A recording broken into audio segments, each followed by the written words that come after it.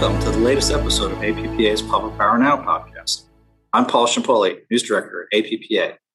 Our guest today is John Hairston, who was named Administrator and CEO of the Bonneville Power Administration at the start of this year. John, thanks for joining us today.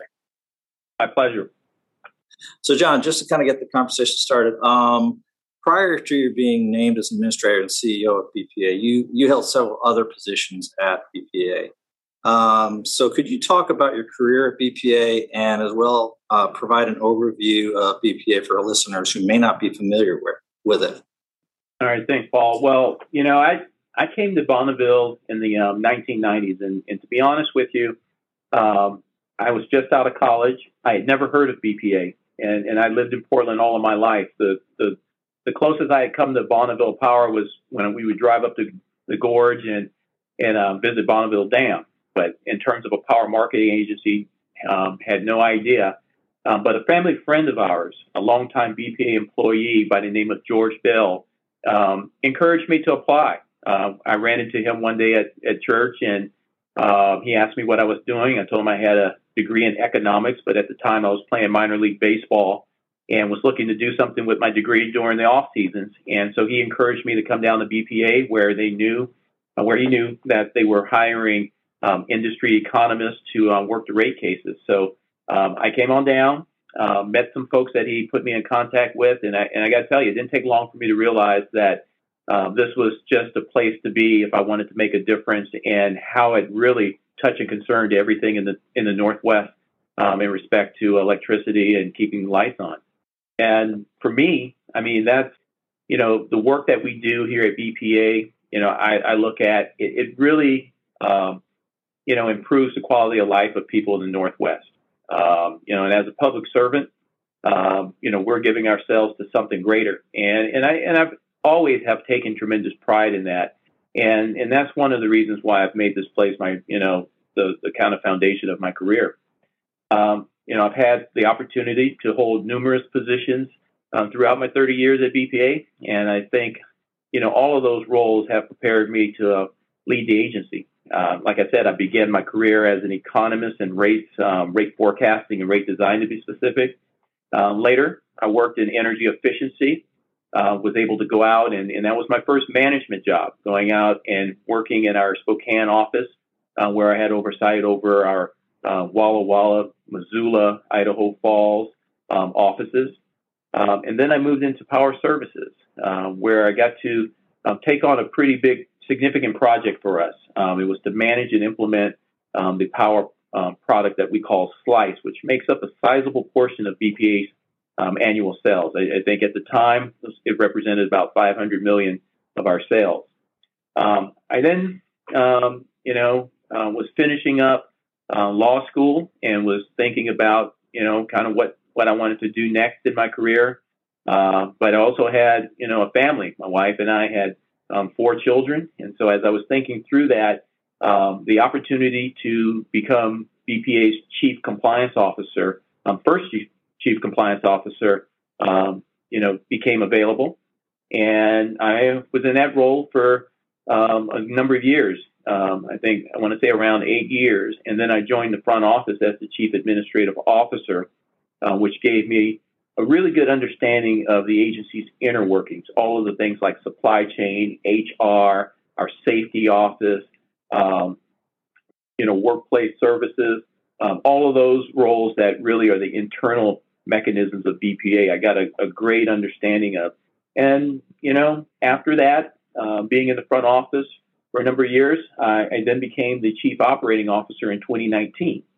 And that was a very exciting time. I got to oversee our work that really led to consideration of new markets and adjustments to what we were seeing in the changing industry landscape.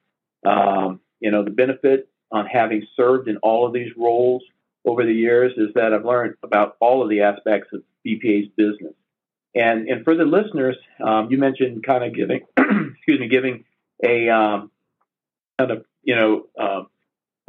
preface on BPA. Well, for the listeners who aren't familiar with it, BPA is one of 4 power marketing administrations under the Department of Energy. And we're headquartered here in Portland, Oregon, but we have a major control center right across the river in Vancouver. And we serve approximately 300,000 square miles of area that includes Oregon, Washington, Idaho, western Montana, and parts of Northern California, Utah, Nevada, and Wyoming. And we own and maintain more than 15,000 miles of transmission line and all of the associated infrastructure that goes along with those lines. So, pretty big footprint there. We also market wholesale power, primarily hydropower produced by 31 federal projects in the Columbia Snake Basin.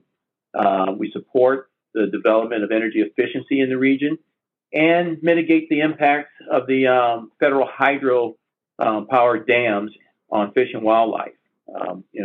So as you can tell, our mission is quite broad, but it really all goes back to, its core value of providing service to the public. And like I said, it's been a place that I've enjoyed being a part of for now over 30 years. Well, thanks, John. That's a great overview of your career and BPA as well. So big news this week as we're recording this, which we covered in our newsletter, Public Power Current.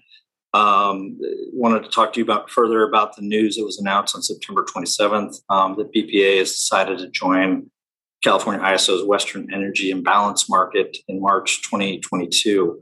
So I had a two-part question for you.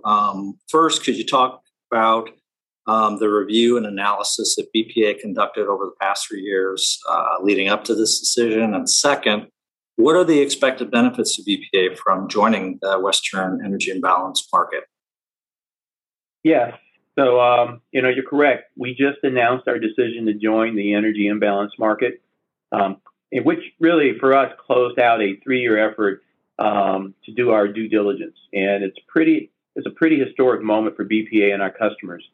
I see it as a milestone in market advancement, within the Northwest and what we may see in the future, in terms of how we integrate renewables and address some of the resource adequacy challenges we have in the region. Specifically to EIM, we started our evaluation, I want to say back in July of 2018. And looking back, there were a lot of unanswered questions about whether BPA could or actually should participate. It took many months working closely with our customers to work through the technical, policy, and governance issues. And the final closeout letter we issued earlier this week caps a 5-phase process that started with our initial exploration. And, this summer we held the rates and tariff cases and issued decisions that will enable, has enabled us to move towards participation. And in the final phase of this effort, we heard, just a good deal of support for BPA's decision to join. And, certainly I'm confident in, this being the right decision for BPA, our customers, as well as the region. And I know that, some of our customers have concerns. They've expressed that to us. And, we need to work with them to address that between now and when we actually go live in March of 2022. But I'm committed to working through those issues, and I'm really excited about capturing the benefits of the EIM so that we can really pass them on to our customers. I mean, at the end of the day, that's our ultimate goal, is bringing value to our customers. And to understand the value of the EIM, I think it's important to understand why BPA is considering joining this market in the first place. The EIM, I see it as being a piece of a broader effort that we've taken on to modernize the grid. Through this effort, we're looking at all of the viable options to improve grid reliability, maximize the value of the region's federal power and transmission assets, and in its essence, maintain BPA's competitive edge in this evolving marketplace. So, these new market opportunities like the EIM, we really feel can reduce our costs through greater efficiencies and increase our revenues by providing new ways for us to market our surplus power. And, I see it as, these organized markets really appear to be the future of the electricity industry. I believe participating in this well-established market will advance Bonneville's understanding of emerging markets, as well as prepare us and our customers for what we see is going to be the future. Thanks, John. Just switching gears here real quick. Talk to you about wildfires and mitigation efforts related to that. One of the things that BPA did proactively earlier this summer was add a public safety power shutoff procedure to its wildfire mitigation plan. So could you talk about that specific step as well as other ongoing wildfire mitigation activities by BPA? Sure. So you're right. We released our initial wildfire mitigation plan in June of 2019. That initial plan combined complex asset management and analysis with, what we would describe as, state-of-the-art vegetation management. And that means, we were taking actions to repair equipment that might ignite a fire or remove trees and brush that could actually fuel wildfires. But what we later realized was that, there were some conditions when mitigation might not just be enough to prevent the wildfire. So we created our public safety power shutoff procedure, really in a timely fashion, just in time for the 2021 season. And this gives us an option to preemptively de-energize a line under certain conditions. And this was really, in our thinking, a tool of, last resort, because we know it's a real imposition when we have to cut off service to customers. So, thus far, we've only had to implement it once back in June, because, it was triggered, by dry conditions combined with quick moving thunderstorms. And that was, it provided us very little time. So it was challenging for BPA and, the impacted customers. And shortly after that event, we met with customers to review what went well and what we could improve upon. And we quickly revised some of the notification proceedings or procedures to provide more time for us to interact with the impacted customers leading up to de-energization. What the feedback was clear. It's important to really look at public safety, but the timing and the communications is so paramount to this being an effective program. So we've tightened that up by working with our customers. But as the climate crisis worsens, we could see wildfires continue to increase in frequency and severity, and so we'll need to make sure our mitigation efforts keep pace to protect the lives and property of people living in wildfire-prone areas and our field crews who respond to these potentially devastating fires. So a lot of things that we've got going on there, but at the end of the day, it's about protecting lives and of course, if we can protect property, that's great, but it's about protecting the people who live in these areas and making sure that our service, is reliable and that our infrastructure is resilient. Great. And just turning to the topic of generation resources in the Pacific Northwest, I would obviously be remiss not to bring up hydropower. So more specifically, could you talk about the key role that large federal hydro generation plays in meeting energy demands and integrating other renewables in the Pacific Northwest? Yeah, no, absolutely. In the Pacific Northwest, we like to say, hydro flows here. And hydropower is the region's original source of renewable electricity, first and foremost. And with climate change bearing down on us, it's really great to know that we have this significant base of low-cost, carbon-free power. And, I feel is going to be one of the primary keys to unlocking our clean energy future. And I think that, the past 6 months have reminded us how important the federal hydro system is. I mean, it's helped us keep the lights on during a severe cold spell in February, and it's helped us through some historic heat waves this summer. And, I would say, even go as far as to say during the unprecedented heat in late June, all of our load areas set their all-time high summer peak records. So, that's important to note because, as we kind of move forward, there's a huge dependency on the flexibility of the system. Also, during that time, we actually had surplus power available in the hydro system. And it's important to note that, 75% of that surplus was provided to our load-serving entities in the Northwest. And I really believe this demonstrates that the system is not only important to BPA's preference customers, but to the entire region. And I would say, moreover, to providing carbon-free electricity, hydro is an excellent source of balancing for the intermittent renewables such as wind and solar. The federal hydro system, I think, has been key to the expansion of renewable energy in the Northwest, and the entire system is really important to the region's clean energy future. It's going to be really a significant player in us being able to integrate more renewables and address climate change in the long run. So, a wrap-up question I had for you was if you could talk about your top priorities in your role as administrator and CEO of BPA.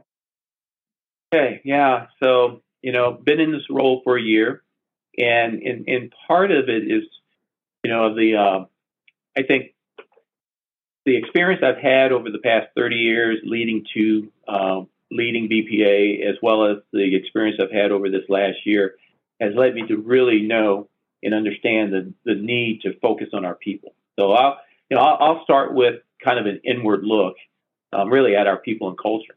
And, I do, the one thing I've always told folks is that the only thing I can do in my role by myself after the first day is really fail. BPA is only as good as the people who take care of the hydro system and our 15,000 miles of transmission line. I recently appointed Dan James to the new position of Chief Workforce and Strategy Officer. Under his leadership, I expect us to make great strides in the way we help our workforce succeed so that they can ultimately deliver best value, of our assets to our people and our customers of the Northwest. And, this is going to be a particularly critical step for us, particularly when you look at the eventual transition back to the workplace out of this pandemic phase that we're in. And, as part of our focus on people, we remain committed to our goal of becoming the safest utility in North America. And I find it very encouraging, quite frankly, that we are on track to end this fiscal year with one of the lowest incident frequency rates on record, which means fewer people are getting injured here at work. And I'm also proud of what we've been doing to address, the mental health and well-being of our workplace. Going through the pandemic, this pandemic is not easy for anyone, and particularly for those who are working every day, keeping the lights on, and feeling the additional pressures of what's happening with our families. So, that's a lesson that we've learned during this pandemic, and we're going to, really build that into our culture strategy. And everything that we're doing internally is intended to help us deliver on our mission and carry out, our rich partnerships with public power, in the Northwest. In 2008, we negotiated and signed 20-year contracts with our power customers. We are now in the process of reshaping and renewing those contracts, which will expire in 2028. And our aim is not just to fully subscribe the system, for the long term, but to do what we can to adjust our products and services to really benefit our customers. And I believe, Bonneville is well positioned to help our customers respond to the growing mandates that we're seeing for clean energy in a number of states. And I'm excited about supporting the administration's climate change agenda. The Northwest, like I said before, is blessed with thousands of megawatts of carbon-free electricity generated from falling water. And, BPA is dedicated to caring for those assets that generate and transmit this energy in a reliable, cost-effective manner. So, we're going to work hard to support that agenda. Climate change studies suggest that the Pacific Northwest could see even more rainfall, but this time, it's going to be more as rain than snow. So our, region's hydro projects will become even more valuable, not just for renewable energy production, but for from a public safety standpoint when we look at flood risk. So, we have to remember that the hydro system is being stretched by both power and non-power purposes like spill for fish passage. So we have to find a balance.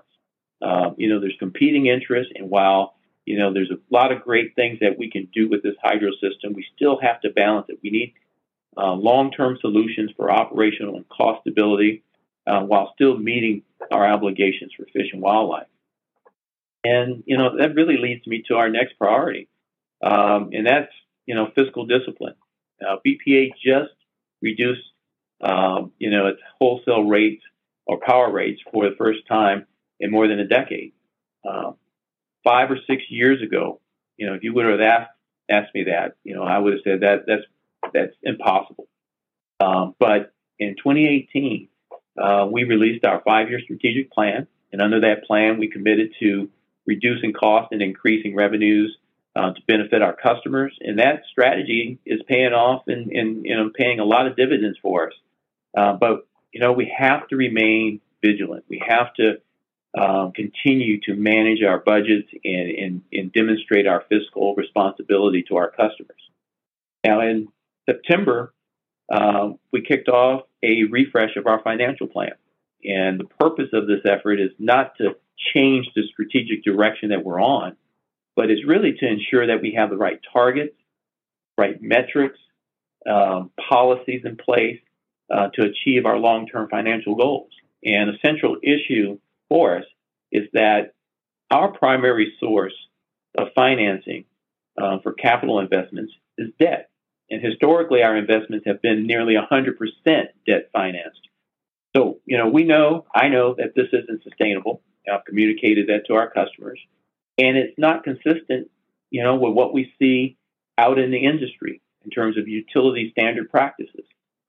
But it's a difficult issue to tackle. And, there's many opinions and ideas on how, we should maintain prudent debt levels while achieving our other priorities, like maintaining competitive rates. So, we're setting out to tackle that now. And, I look forward to the discussions we're having with our customers because I think it's important to get that feedback from them. And we're not only going to listen to them in terms of where we're going financially, but also when we begin to focus on our strategic plan, that next phase of strategic planning that will take us from 23 out through 28, we're going to want their input also on that. Finally, I'm encouraged by our fish and wildlife mitigation efforts. I spoke to that balance earlier. The 1980 Power Act requires BPA to mitigate the impacts of the federal dams. And the Power Act also created the Northwest Power and Conservation Council, which has 2 members appointed by each of the Northwest governors. And BPA's mitigation efforts are consistent with the council's plan, which, they have to update annually. So I'm proud to say that the Northwest species, we see species, that are returning to habitat that didn't have access to that habitat for decades because, they were blocked by human actions like, road building or agriculture. But work is being done today to, open up even more access to these species. And ratepayers have funded hundreds of actions to restore habitat, protect land, water, improve fish passage at federal dams, manage the rise of predators that consume endangered fish, and operate state-of-the-art salmon and steelhead hatcheries. So, we're doing a lot programmatically, but we're going to continue this effort because that balance is just so critical to us. And, while I'll admit ocean conditions and other natural or human-related factors influence the status of salmon and steelhead, several Columbia and Snake River salmon and steelhead species have maintained return rates. And in some cases, return rates have increased relative to prior years. So the things that we're doing, are paying off. And, we're going to remain committed to working with tribes and other partners on long-term solutions to balance the region's power needs as well as the needs of fish and wildlife. So a lot of things, for us to try to accomplish, but, those are the things that I have top of mind right now. Great. So, John, I did have two quick follow-up questions for you on all of what you just covered. With respect to the financial plan refresh that just kicked off, is there any kind of timeline in terms of is it again next steps or what that's going to ultimately result in? Yeah, so it's kicked off. We're going to get input over the next few months as to what we're planning to do. But for me, the goal is if we can come out of this with, I think, a good understanding among our customers as to how we're going to tackle deleveraging in the future and how that will impact rates. That's going to be an important get out of that process. What I heard clearly was, this past rate case, we implemented the use of revenue financing, and we did it quite rapidly towards the end of our rate case, and we introduced that concept. And our customers really told me that, look, we have an understanding of BPA having to manage its debt, but we also want to have an understanding of, how you're going to go about doing it, the tools you're going to use, and kind of the sequence that we're going to be, being impacted by the use of those tools. And so, we're going to work hard in fostering an understanding of the approach we're going to take, the timing of it, so folks understand how it's going to impact various years and rates. And we're going to set out metrics to look at how effective those tools are and if we're actually achieving the goals that we're setting out to achieve. So, we've got a good process in place. We're going to look for that input, and we're going to utilize it as we move forward. Great. And the other thing that jumped out at me in terms of what you mentioned is the BPA's really, really strong safety record. Any further elaboration you give to our listener in terms of what specifically BPA does to maintain that level of safety? Yeah, well, there's a couple of things. When I was in the role of Chief Administrative Officer, I had the safety organization. I was responsible for managing that group. And Brad B., our Chief Safety Officer, has just done a tremendous job at helping us change the culture around safety here at BPA.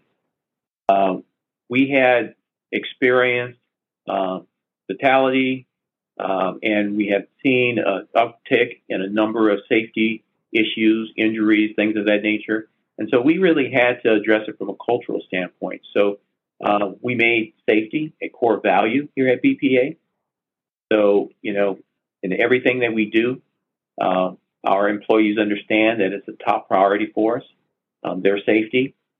We've incorporated a number of measures. We've improved our safety organization. We've added resources. We also have created an executive safety committee, which for the first time brought executives throughout BPA to a monthly meeting to talk about safety. It was the absolute focus of that meeting. And so, through those and many other efforts, we've been able to, I think, create a culture that has demonstrated our attention to our employee safety. It has allowed folks to feel comfortable coming forward and reporting, issues, near hits, things of that nature. We set up targets and initiatives that don't deter folks from wanting to, bring those types of issues forward, in the event that they might miss a target. We've done a number of things, I think, that have really created a great culture for us. But all of that said, in the improvements that we're seeing, it's time for us to take it to another level. And that's why I said we want to be the safest utility in North America. So we're now setting our focus on putting in place strategies that will allow us to reach that goal. It's just not, you don't get to certain levels and you turn off the focus. You want to continue to focus on safety and make sure that your people are safe and really express the desire for them to return home no different than how they showed up to work each day.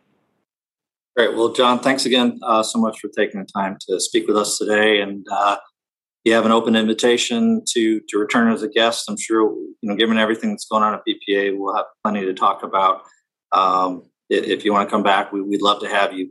So thanks again for taking the time to speak with us. Oh, thank you, and appreciated the opportunity and would love to return at some point.